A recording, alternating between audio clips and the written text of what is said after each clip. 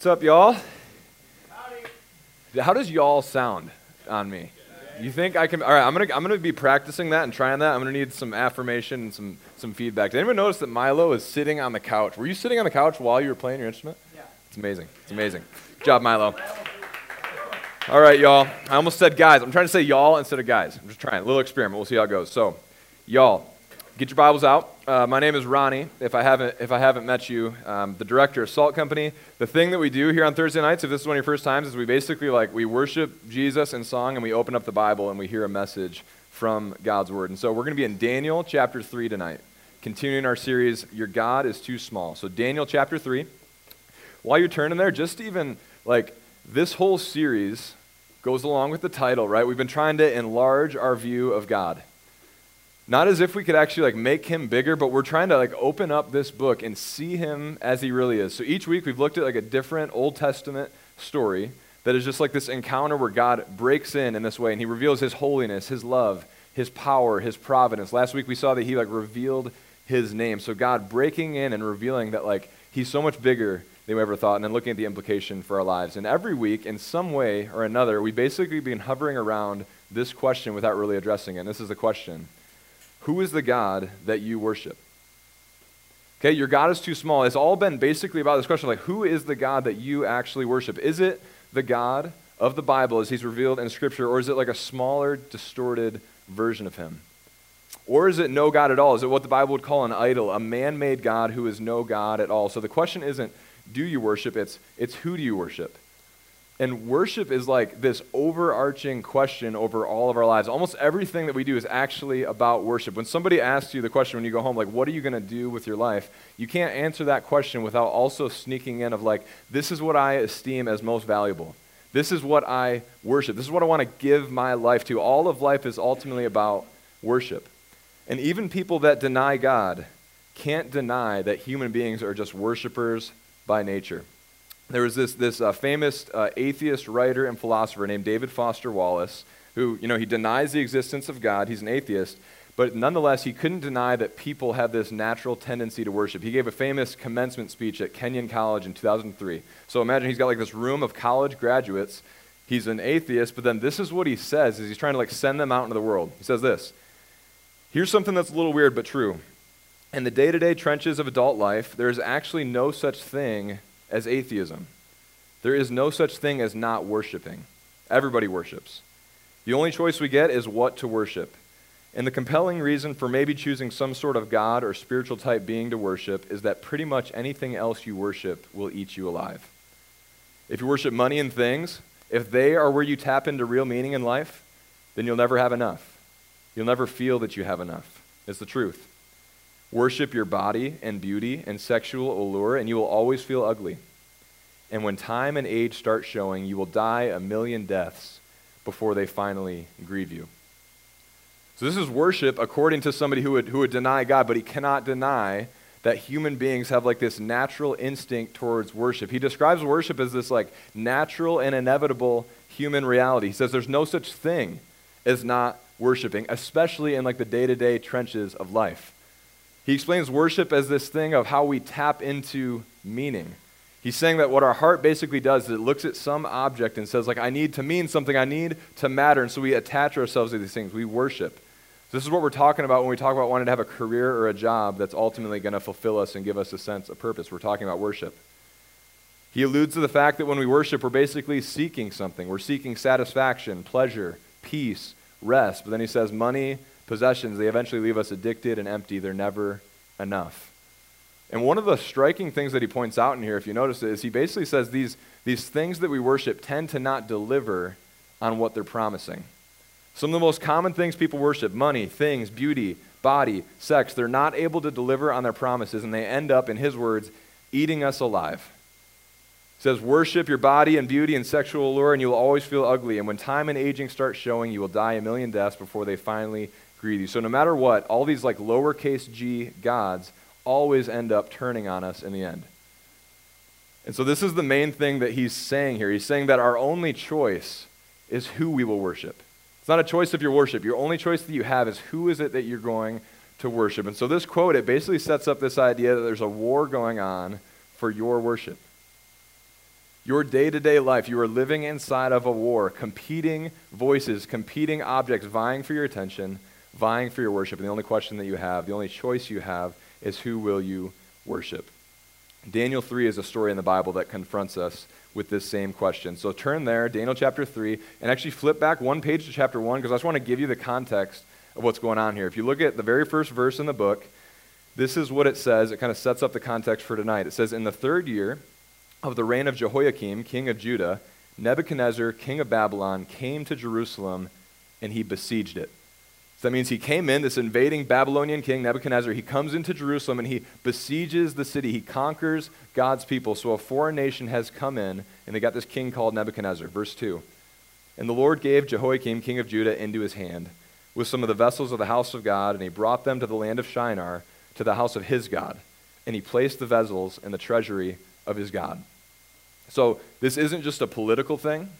This isn't just an economic thing. This is like a spiritual thing. It's being set up as this battle of the gods. Whose God is more powerful? Whose God is worthy of our worship? But even notice in verse 2, it says like the Lord handed the king of Judah over. So right off the bat, you see that God is actually like walking into this fight willingly. Verse 3. Then the king commanded Ashpenaz, his chief eunuch, to bring some of the people of Israel, both the royal family and the nobility, youths without blemish, of good appearance and skillful in all wisdom, endowed with knowledge, understanding, learning, and competent to stand in the king's palace, and to teach them the literature and the language of the Chaldeans, that is, the Babylonians. Verse 5, the king assigned them a daily portion of the food that the king ate and of the wine that he drank, and they were to be educated for 3 years, and at the end of the time they were to stand before the king. Among these were Daniel, Hananiah, Mishael, Azariah of the tribe of Judah. And the chief of the eunuchs gave them new names. Daniel he called Belteshazzar, Hananiah he called Shadrach, Mishael he called Meshach, and Azariah he called Abednego. Okay, so here's what's going on here. The people of Israel, they're in captivity, right? The Babylonians are not just trying to hold them captive, but they're actually trying to transform them completely. The strategy is to take some of the young and talented youth from Israel and put them through this like 3-year Babylonian training program. Do you see that? So King Nebuchadnezzar of Babylon, he's got these 4 young men from Judah, Daniel, Hananiah, Mishael, Azariah of the tribe of Judah. They get selected for this 3-year formation process. They get given new names. And make no mistake, the goal of this formation process is to actually get them to like lose their national identity, lose their identity as the people of God. This isn't just social, this is spiritual. This isn't just about giving them new names, but actually giving them new gods to worship. And so they're faced with this choice.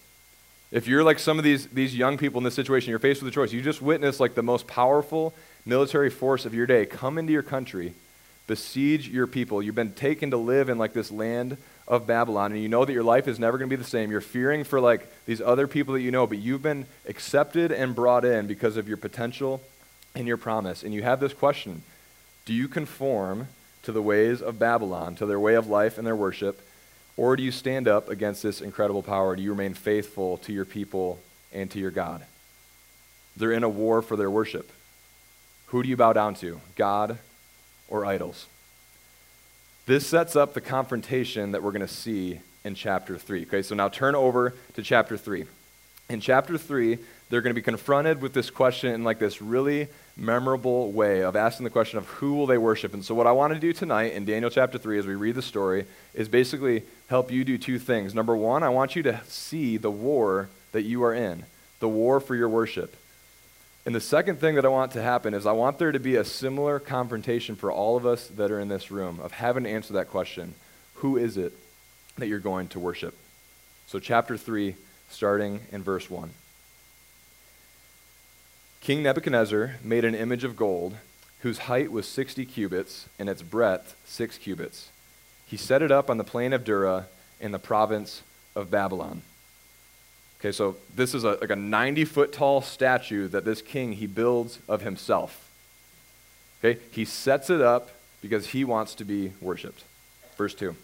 Then King Nebuchadnezzar sent to gather the satraps, the prefects, the governors, the counselors, the treasurers, the justices, the magistrates, and all the officials of the provinces to come to the dedication of the image that King Nebuchadnezzar had set up. Then the satraps, the prefects, and the governors, the counselors, the treasurers, the justices, the magistrates, and all the officials of the provinces gathered for the dedication of the image that King Nebuchadnezzar had set up. And they stood before the image that Nebuchadnezzar had set up. This is a worship service, right? You notice just like all the elements, they're gathering these people together to ascribe value and worth and honor and praise to the image of this King Nebuchadnezzar. And then look at verse 4. And a herald proclaimed aloud. There's like preaching at this event. They're proclaiming, "You are commanded, O peoples, nations, and languages, that when you hear the sound of the horn, the pipe, the lyre, the trigon." I always wondered, I'm trying to figure out, like, does anyone know what a trigon is? I feel bad for the person who's like, the horn, okay, I'm listening. The pipe, okay, I'm listening. The trigon, like, what? Does anybody know what that is? What is like this sound is going to go off and they're going to have no idea. The harp, the bagpipe, and every kind of music, you are to fall down and worship the golden image that King Nebuchadnezzar has set up. So when they hear the music, they have to fall down and worship. Verse 6. And whoever does not fall down and worship shall immediately be cast into a burning fiery furnace. Therefore, as soon as all the people heard the sound of the horn, the pipe, the lyre, the trigon, the harp, the bagpipe, and every kind of music, all the peoples, nations, and languages fell down and worshiped the golden image that King Nebuchadnezzar had set up. So here's the rules. Worship the image or be killed. This is the option that Daniel and his friends have on the table. Sacrifice everything about who they are, including their relationship with God, or become a sacrifice themselves. Be like literally thrown into the fire as a sacrifice to this man-made, set-up God. They're caught between the call of an idol, the call of a false God, who they like. It's like so obvious that this like man created this giant statue and said worship it, like the most obvious idol you could ever see, and they're caught between that call and then the call of their God. They're caught in a war for their worship, and this is the same war that is going on in all of our lives today, but in different forms. Man-made images, false gods, calling out for our allegiance, commanding us to bow down to them or suffer the consequences. So here's just a couple examples. The first one would be like the idol of sex. Okay? And now, don't come at me for bringing this up. It was in the quote, actually, that David Foster Wallace said. And you could argue that I put the quote in here, too. But we'll just say that he brought it up.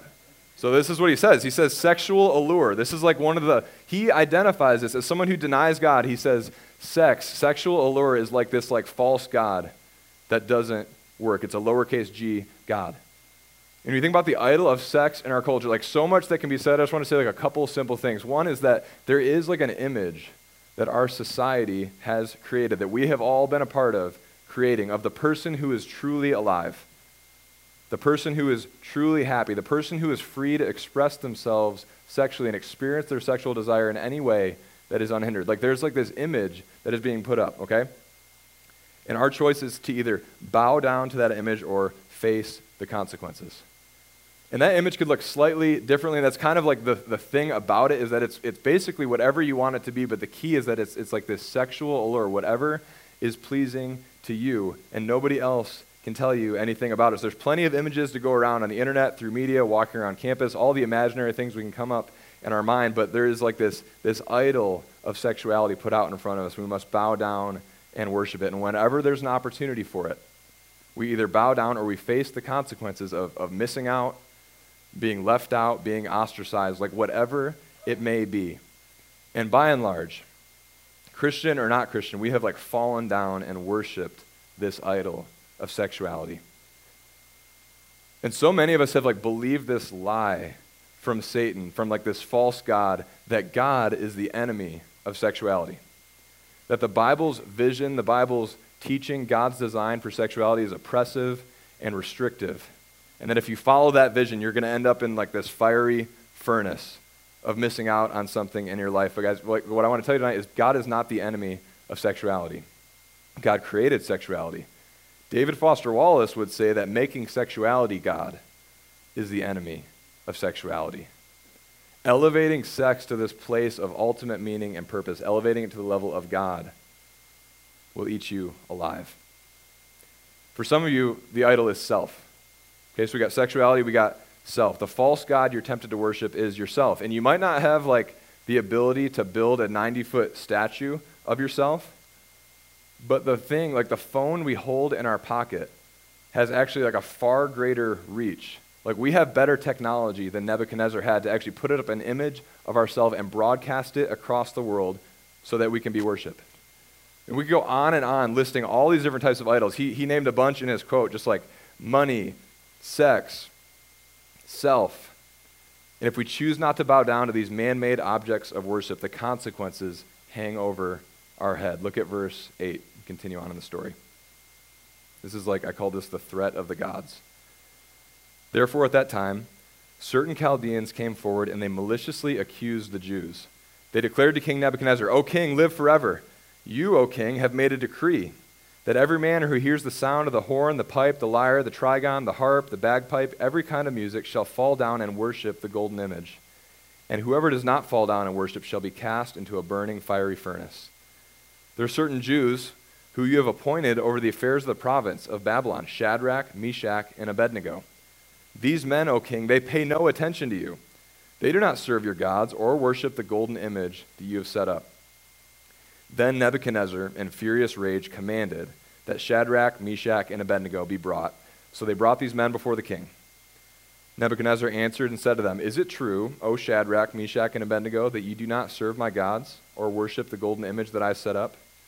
Now if you're ready, when you hear the sound of the horn, the pipe, the lyre, the trigon, the harp, the bagpipe, and every kind of music, to fall down and worship the image that I have made, well and good. But if you do not worship, you shall immediately be cast into a burning fiery furnace. And who is the God who will deliver you out of my hands? So this is how idols work, right? They make promises that if you worship them, you will have life, and they threaten to destroy you if you don't. This is what Foster Wallace was saying when he said, pretty much anything else you worship will eat you alive. And notice just like the outrage against Shadrach, Meshach, and Abednego for not worshiping that God. They say, O king, they pay no attention to you. They do not serve your gods or worship the golden image that you have set up. And we face a similar outrage in our world today when we don't bow down to the false gods that are being erected all around us. The threat is worship or die. And notice Nebuchadnezzar's accusation against God. He says, who's the God that's going to deliver you out of my hands? He has this small view of the God of Israel. This is exactly how idols talk to us, isn't it? They minimize God and they elevate themselves. This is exactly what Satan did originally in the Garden of Eden. He said, don't trust God. Trust me. Trust yourself. An example of this that comes to mind is like the idol of success. Thinking about school and career. We hear a lot of these voices in this area of our lives. And let me say this up front, that like I'm all for school and career. I love work. I kind of enjoyed school. You guys are at like a different level than I was. I think you should take academics and career very seriously. I actually love like the work ethic that you guys have here and the discipline that you have. And the Bible has a ton to say about not being lazy and about actually like stewarding the things that God has given you. The Bible has a beautiful vision for work, for school, for education, for all those different types of things. But there is a massive difference between striving to succeed as a way of worshiping God and striving to succeed as God himself, as if success was God. And here's how you can tell the difference. When school or career starts to make ultimate statements over your life like this: if you do not worship, you shall immediately be cast into a burning fiery furnace, and no one will be able to save you from me. I will destroy you. Have any of you heard voices in your head that sound something like that as it relates to school and career? It comes up as like this fear in your head that if you stop sacrificing, if you stop giving absolutely everything that you have to school, that all will be lost. It's like this thing that demands so much of you, but it's ready to turn on you in an instant if you screw up. And you can give everything to school so you get the GPA, but in the end, if you don't get the GPA, all is lost. Or if you do get the GPA and you kind of look back and wonder if the sacrifice was worth it. I have a friend named Chris that he called me this week, and it was exactly about this. And so he was a friend of mine in college, a teammate on the football team, roommate with me, and he sacrificed a ton to be like a successful college football player, ended up going to be in the NFL, won a Super Bowl, and like along his 7-year career, a lot of our conversations were just around this tension of how much he was sacrificing to be successful, but how it kind of always just kept working out, but there was always just this underlying angst that he had of wondering if the sacrifice was worth it, especially as it related to his family and his little kids that were being born. And so he called me the other day about a career decision because he's retired from the NFL now, but he's been coaching. He's a strength coach at Wake Forest University, working like crazy hours, like leaving at 4 a.m, getting back at 9 o'clock at night, not really seeing his family. He knows that like he's missing out. He's sacrificing these valuable years for his marriage, for his kids, but he's being successful. And so he has just like this drive, and he knows what it takes, but he calls me because he's got an opportunity to get out and get a job that isn't related to football anymore. And as much as he wants to like, get off of the ladder, as much as he like sees it very clearly that he's not only missing out on like his family, but also his relationship with God, he told me, he's like, I hear this voice in my head, and sometimes it comes from like my bosses in this profession, and sometimes I don't even know where it comes from. But it's basically this voice saying like, you can't get out. This is all that you've ever known. What if you don't like that other job? What if you're not as passionate about it as you are about football? And even though he feels like this deep angst in his soul, like this very clear picture of what he is having to sacrifice for this game, he just like hears this call calling him back. And as he said that, this is basically what I said. I told him on the phone that anything that calls out for us to sacrifice our relationship with God or other like God-given priorities like being a husband and a father, it must be the voice of a false god and not God himself. That has to be the voice of the idol, calling you back, calling you to sacrifice more and more and never totally delivering. This is what like the false god of success loves to do. Just inviting us further along but never delivering on its promises. And so Shadrach, Meshach, and Abednego, they find themselves in the middle of this war for their worship. Forsake God to worship the image or be thrown into the fire. And the question before them is, what are they going to do? Who are they going to worship? And this is the question that is over all of us in the room tonight. And none of us are going to leave this room tonight without having to like make that decision. Who is it that you are going to worship? So let's look at how they make their choice. Verse 16. They're addressing Nebuchadnezzar. Shadrach, Meshach, and Abednego answered and said to the king, O Nebuchadnezzar, we have no need to answer you in this matter. If this be so, our God whom we serve is able to deliver us from the burning fiery furnace, and he will deliver us out of your hand, O king. But if not, be it known to you, O king, that we will not serve your gods or worship the golden image that you have set up. Wow. I think everyone, this is a famous story for a reason, like everyone that sees this moment, like sees the threats that they were under, like they're standing next to the fiery furnace at this point, they can feel its heat, they see the consequences, they know how easy it would be to just bend their knees and start to bow down. And we get so inspired and confronted by what they did. It makes us wonder things of like, if I was in a country that was being more, like Christianity was more persecuted, and I had a gun to my head, like would I deny Jesus or not? Like would I choose to worship Jesus or not? And the resolve of this man is like absolutely amazing. But the thing about it is it's not because they're amazing. Like their resolve and their ability to make that choice to worship God is not because of something inside of them. It's because of something that they saw in God. It's because of who they saw God to be. It's because of what they believed about him. They have this vision and this experience of God that is so big and so glorious. Like imagine as they stand there and they face the emperor, they face the king, but they see God as way bigger. And they say, "O king, we cannot," like they almost just like set him aside. And even the threat of death by incineration is not going to get them to stop worshiping him. Foster Wallace, in his quote, he says, like, the compelling reason for worshiping some type of God or spiritual thing is that he's clearly seen that idols don't work. And that's true. But the compelling reason for these men is actually something different. They're compelled by the size of the God that they serve. They look at Nebuchadnezzar and say, "O Nebuchadnezzar, we have no need to answer you in this matter." And just that statement in verse 16, he will save us, but even if he doesn't, we won't bow down. It contains like two compelling reasons why you tonight should choose to worship the God of the Bible for the rest of your life. Tonight. Okay, so reason number one, only God can satisfy.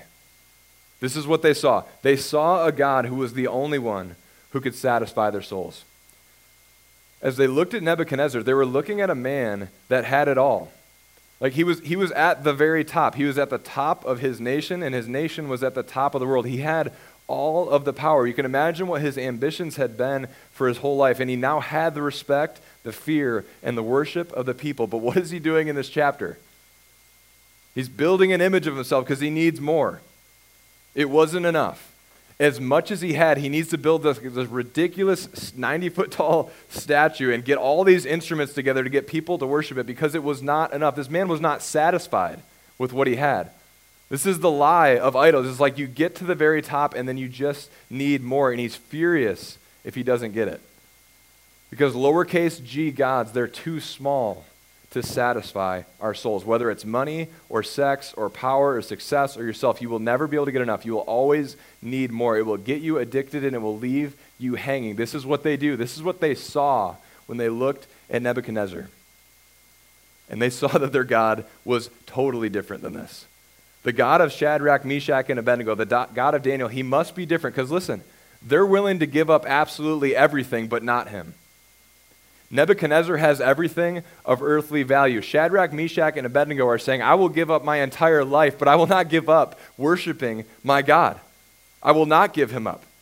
They say, oh, Nebuchadnezzar, we have no need to answer you in this matter. Our God is able to deliver us. He's able, but if not, we're still not going to worship you. We will not make that trade. Even if our God doesn't deliver us from death, we're not going to worship your gods, because if we die, we get our God forever. We're so satisfied in worshiping him. There's nothing that could threaten to take that away from us in exchange for him, even life itself. This is the thing that the Apostle Paul is saying in Philippians chapter 1 when he says, for me, to live is Christ and to die is gain. If you have Jesus, you have him now and forever. You have what is most valuable. In Romans 8, he says, I'm sure that neither death nor life, nor angels nor rulers, nor things present nor things to come, nor powers, nor height nor depth, nor anything else in all creation will be able to separate us from the love of God in Christ Jesus our Lord. The Apostle Paul was captivated by this God that satisfies, and only God is valuable enough to sacrifice your whole life for, because it means you get him. And that's what they were faced with in the furnace. They saw a God who can truly satisfy their souls forever, a God that delivers on his promises. Every other God is too small to satisfy. There's another compelling reason why they chose to worship the God, and it's that only God can save. Only God can save. Verse 19, Nebuchadnezzar, he's filled with fury, and the expression of his face was changed against Shadrach, Meshach, and Abednego, who had just declared that, hey, do what you will, but we're not going to reject our God. He ordered the furnace to be heated 7 times more than it was usually heated. And he ordered some of the mighty men of his army to bind Shadrach, Meshach, and Abednego and to cast them into the burning fiery furnace. Then these men, bound in their cloaks, their tunics, their hats, and their outer garments, they were thrown into the burning fiery furnace. Because the king's order was urgent and the furnace overheated, listen, the flame of the fire killed those men who took up Shadrach, Meshach, and Abednego. So it kills the guards. And these 3 men, Shadrach, Meshach, and Abednego, fell bound into the burning fiery furnace. So if you just imagine being them for a second, you've just made this bold declaration of your faith and worship of God, and then as you're being led into the furnace, bound, ready to be thrown, and you feel the heat coming on you, you see that the men that are carrying you in there, they just get incinerated alive, and then you get thrown to your death, and you realize that this is it. And then verse 24. Then King Nebuchadnezzar was astonished, and he rose up in haste. He declared to his counselors, did we not cast 3 men bound into the fire? And they answered and said to him, true, O king. He answered and said, but I see 4 men, unbound, walking in the midst of the fire, and they're not hurt, and the appearance of the 4th is like a son of the gods. Then Nebuchadnezzar came near to the door of the burning fiery furnace, and he declared, Shadrach, Meshach, and Abednego, servants of the Most High God, come out and come here. Then Shadrach, Meshach, and Abednego came out of the fire, and the satraps, the prefects, the governors, the king's counselors, they gathered together, and they saw that the fire had not had any power over the bodies of these men. The hair on their heads was not singed, their cloaks were not harmed, and no smell of fire had come upon them. So these men, they went into the fire, perfectly content and satisfied in God if he doesn't deliver, but full of faith that he was able, and then he does, miraculously. Remember, God had actually willingly let all of this happen. He was setting up for like this battle of the gods moment, and the test of the fiery furnace was this all along. Whose God is going to win? Whose God will win? Everything in this story is trying to show us the might and the size and the strength of God to save those who trust in him, and the futility of idols. Despite the threats that they make, they're no match for the Almighty. And this so shocks Nebuchadnezzar. Just seconds before, he had said this. He said, who's the God who's going to deliver you out of my hands? That's what he said to them before they went into the fire. Who is your God? And now what is he saying? Who is this fourth guy in the fire? Hey, Shadrach, Meshach, and Abednego, like, you worship this God, like, get out of here. Who is your God? So who is this mysterious person? Who is this mysterious fourth person in the fire? The man who looks like a son of the gods. The man whose very presence somehow protects them from being harmed. The fire wasn't defective, right? It was 7 times hotter than usual. However you do that. I don't even know how you do that, but it's 7 times hotter, and it's so hot that it burns up the guards. The fire is not defective, but the one in the fire is so powerful that he's able to set them free and allow them to walk around in the flames. And Nebuchadnezzar finally says something true. He finally gets something right when he says, this guy looks like a son of the gods. Christians have looked back on this passage, this text, for centuries and said, this must have been a pre-incarnate appearance of the Son of God, Jesus Christ. And the way that Jesus saves these men here gives us a picture. It's like a foreshadowing of the way that he saves us in this room. The dramatic tension of this story is worship or be destroyed, right? It's a war for their worship. Nebuchadnezzar, he threatened anybody who doesn't worship him would be destroyed by the fire. Remember, that's been very clear. Anybody who does not worship me is going to be destroyed by the fire, right? But who are the people in this story that actually get destroyed by the fire? Who are the ones that get destroyed by the fire? The people that listen to Nebuchadnezzar, not the people that worship God. The mighty men of his army. He selects these mighty men of his army, and they are the ones that get destroyed by the fire. The people who are saved from the fire are the ones who worship God, not idols. The men who choose to worship God are saved from the fire. The men who choose to worship the image are killed by the fire. This is exposing the lie that we've been talking about of idols, the lie that they're telling us. The promise of idols is to save us from the furnace. All the while, they are actually leading us to the furnace. Remember, every other god you choose to worship will eventually eat you alive. It will destroy you. All idols, all lowercase g gods, they promise life, but they ultimately lead to death. This is a strategy. This is a lie as old as the Garden of Eden. This is what Satan does. And they lead to death because they lead us away from the author of life. They lead us away from the true God.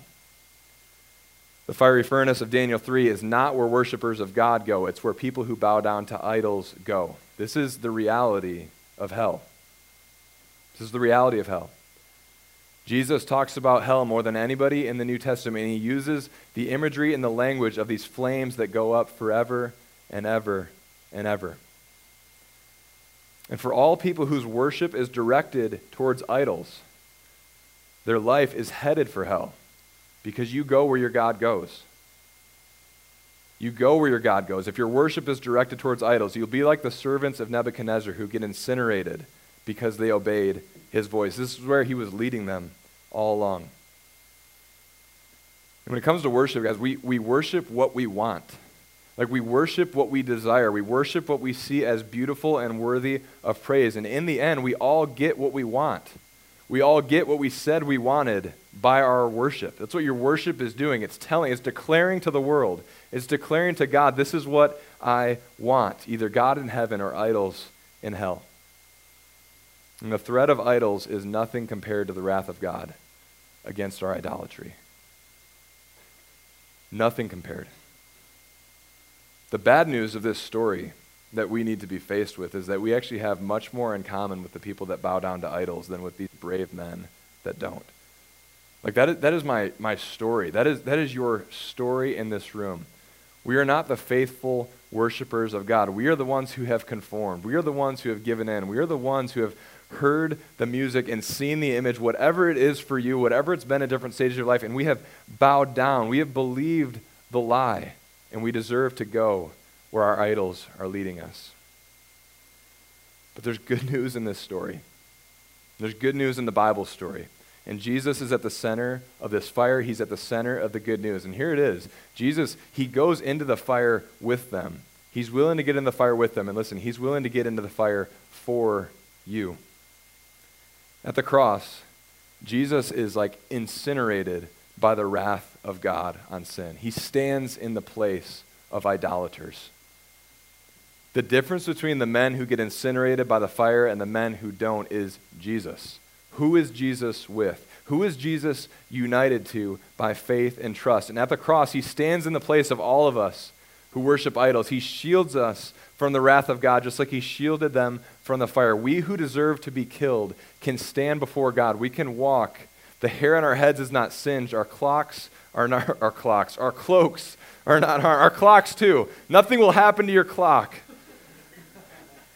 There's no smell of fire upon us. So we should all worship God because only Jesus saves. Idols do not save. Nebuchadnezzar, listen, just listen. Nebuchadnezzar and every idol that you're tempted to worship basically says this: worship me or I'll kill you. Worship me or I'll kill you. You know what Jesus says? Worship me. I was killed for you. I was killed. Worship me. Look at the sacrifice I made for you. Worship me. Jesus came to win the war for your worship. He wants your heart.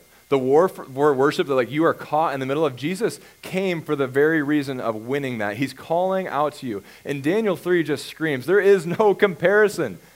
In the battle of the gods, there is no comparison between the true God of the Bible and these silly man-made gods that we so easily bow down and worship. Jesus should win the war for your worship because every other God does not satisfy. Every other God does not truly save. This is what the story is pressing on us, and this is a choice that we have to make tonight in this room. The idols that are calling out your name, saying, who is the God who will deliver you out of my hands? The voice of that, that favorite idol of yours that is calling out to you, this is what you say. You say, my God is Jesus, the only one worth dying for, the only one that died for me, the only one who satisfies and saves. I worship him. So everybody worships. Everybody in this room, everybody who's not in this room. And the only question is, who will you worship? And the answer to that question, obviously, it affects you in a profound way, right? But it doesn't only affect you. It affects everyone around you. In response to the radical worship of these men, their worship is hotter than the flames of the furnace. In response to that, look at how the story ends, verse 28.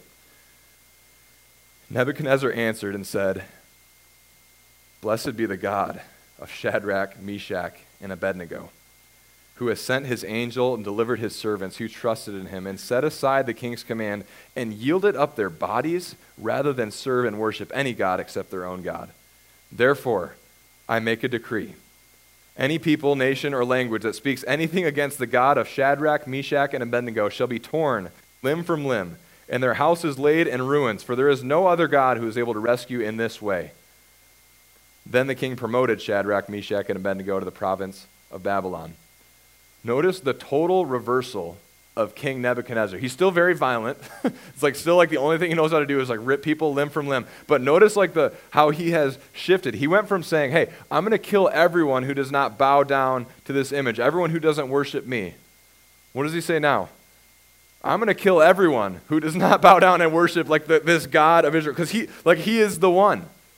Their worship totally transforms his worship. This man who is so egocentric, who is so into himself, he is the epitome. We're using him as an illustration of idols here. He has become his own idol, and he is now actually seeing the God who is mighty to save. He is actually now seeing that his God was way too small. Their worship changed his worship. What could happen here? We're in the basement of this music venue / nightclub worshiping Jesus. There's this little group of us in here, and there's a lot of people out there. What could happen if the worship that happens in this room week to week started to leak out of these walls. If the worship that happens in this room actually started to happen like in your daily life, if you resolve to worship a God and forsake all of your small gods, if you took your idols and you threw them into the furnace, what could happen outside of this room if our passion was hotter than the fiery threats of our idols? If we were so satisfied in him that we would give up everything rather than give up him. If we saw how he saved us and we lived like the invincible people that we are, what would the people around us think and see, and what would they be able to do? Maybe the enemies of God would start singing worship songs like Nebuchadnezzar does right here. Look at this, chapter 4, verse 1. King Nebuchadnezzar, to all the peoples, nations, and languages that dwell in all the earth, peace be multiplied to you. It has seemed good to me to show the signs and wonders that the Most High God has done for me. And then he sings this song. The enemy of God says this, how great are his signs, how mighty his wonders. His kingdom is an everlasting kingdom, and his dominion endures from generation to generation. Let's pray together right now. Let's pray together that the worship in this room would break out of this room and compel a university and a city that worships so much other than Jesus to join us in worshiping our God. Let's pray that, and then let's actually sing and worship our God together. So pray with me.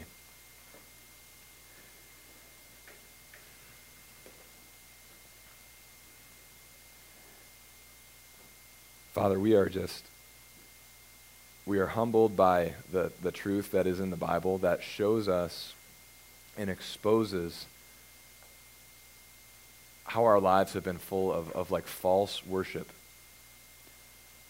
Exposes all the things that we've run after besides you. God, we are just exposed. But God, we're lifted up because we see like our idols exposed in front of us, and we see you calling us forward. So Jesus, as we sing here in a minute, I pray that the words that we've chosen to sing tonight, Holy Spirit, you would just empower our singing of those words. That we would sing against the powers of darkness. We would sing against the lies of the enemy. That like we would resolve together in this room right now to worship you.